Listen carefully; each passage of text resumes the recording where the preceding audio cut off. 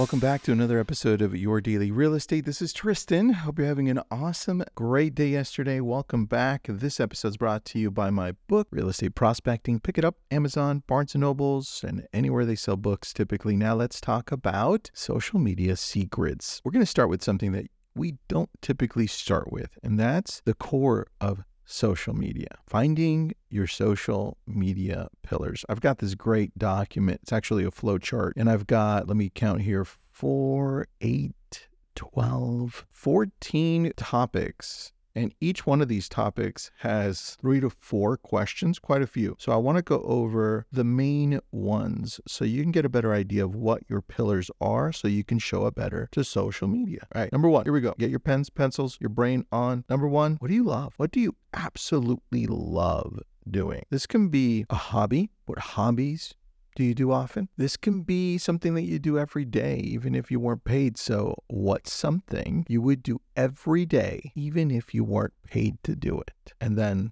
under what do I love or what do you love? The third one is, what's something I wish I had more time to do? Now, typically, when you answer those 3 questions under what do I love to do or what do you love to do, it's usually the same answer. Now, sometimes it's 2 different answers, but it's clear. For me, if you ask me, well, what's something that I would do if I didn't get paid for it, which, by the way, I don't, but I love reading. I love reading so damn much. I read in between probably most of the day and the things that I'm doing, but reading. So now I'm thinking, okay, is reading now a social media pillar of mine? Well, I don't know yet. Let's keep going.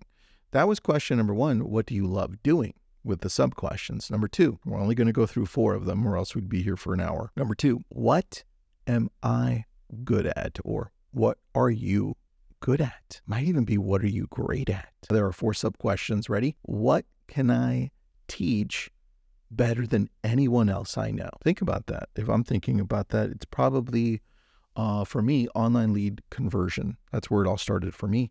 Where I got up on stage and started teaching that specifically for Google and Facebook and portal leads. Next, what do I have a process for that simplifies my life? Is there something that I have outlined that I use often, kind of like a model or a system, something that allows me to function better either at my job, at work, at home? What is it? For me, I can go deeper on online leads or I can even go into social media, which we're doing now. We can do so many different things here, but I'd say I want to stick to the same theme and I'd probably say, well, I have a process for incoming online leads. So I'll stick to that. Well, what about you? Think about this. Now, sub-question number 3, what do I do every day by choice? I mean, this shouldn't be, remember the main question, what am I good at? What am I great at? So it's not going to be eating, right? Or anything along those lines. Well, what do you do every day by choice? That means you do it. You just show up and do it. For me, choice, let's see here. If I'm thinking social media pillars that align with what I love doing, I mean, I could even say it's food. There's certain foods that I would love, or coffee, right? I love reading again. I also love playing video games. I love spending time with my family. I search online. I do research. I do real estate. I love it. So what do you do every day by choice? Sub-question number 4, what are the things I excel at, both naturally and through effort? This one's an important question because it usually starts identifying the things that you're better at than most people. That means when most people would reach out to you for questions, it's because they think of you along those lines. It's like, oh, let me reach out to Tristan because I want to know how to build a community online. Or let me reach out to Tristan because I can't figure out what tech to use to have a better online lead conversion. What about you? What things do you excel at, both naturally and through effort? Now we're digging in deeper. Right? All right. Now, question number 3. It's got some sub-questions. So here we go. Who is my audience? I don't know that you ask yourself this often, but who is your audience? Who is your audience even locally? This is not everyone. The wrong answer is everyone, just so you know. That's not the right answer.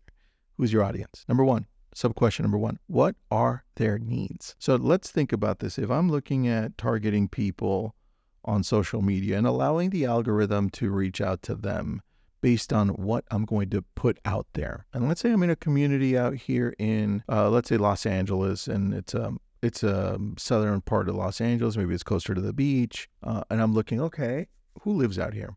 More importantly, what are their needs? What do they love doing over here? What do they need? Right? What are their needs if they live here, specifically closer to the beach? And I have to start thinking deeper. It's like, okay, if I want to target homeowners, specifically homeowners that live close to the beach, what are some challenges that they have that they deem important to them, that have needs? Well, where do they shop? Where should I go shopping if I want to stay close here and beat the traffic? Where do I go and have fun with the family? What are my needs? Well, they need to connect more and deeper into the community with their families, or they need to go shopping, or what are their specific needs? Maybe they need to take care of their home differently because it's closer to the beach and the salt affects the outside of the home. Now I'm thinking deeper. I want you to do the same thing. Next, what are their habits? Well, if I know they're closer to the beach, I know that their habits are hanging out on the beach. That's just part of what I do, right? Hanging out on the beach. So what about you? Your people, the people you want to target, what are their habits? Easy.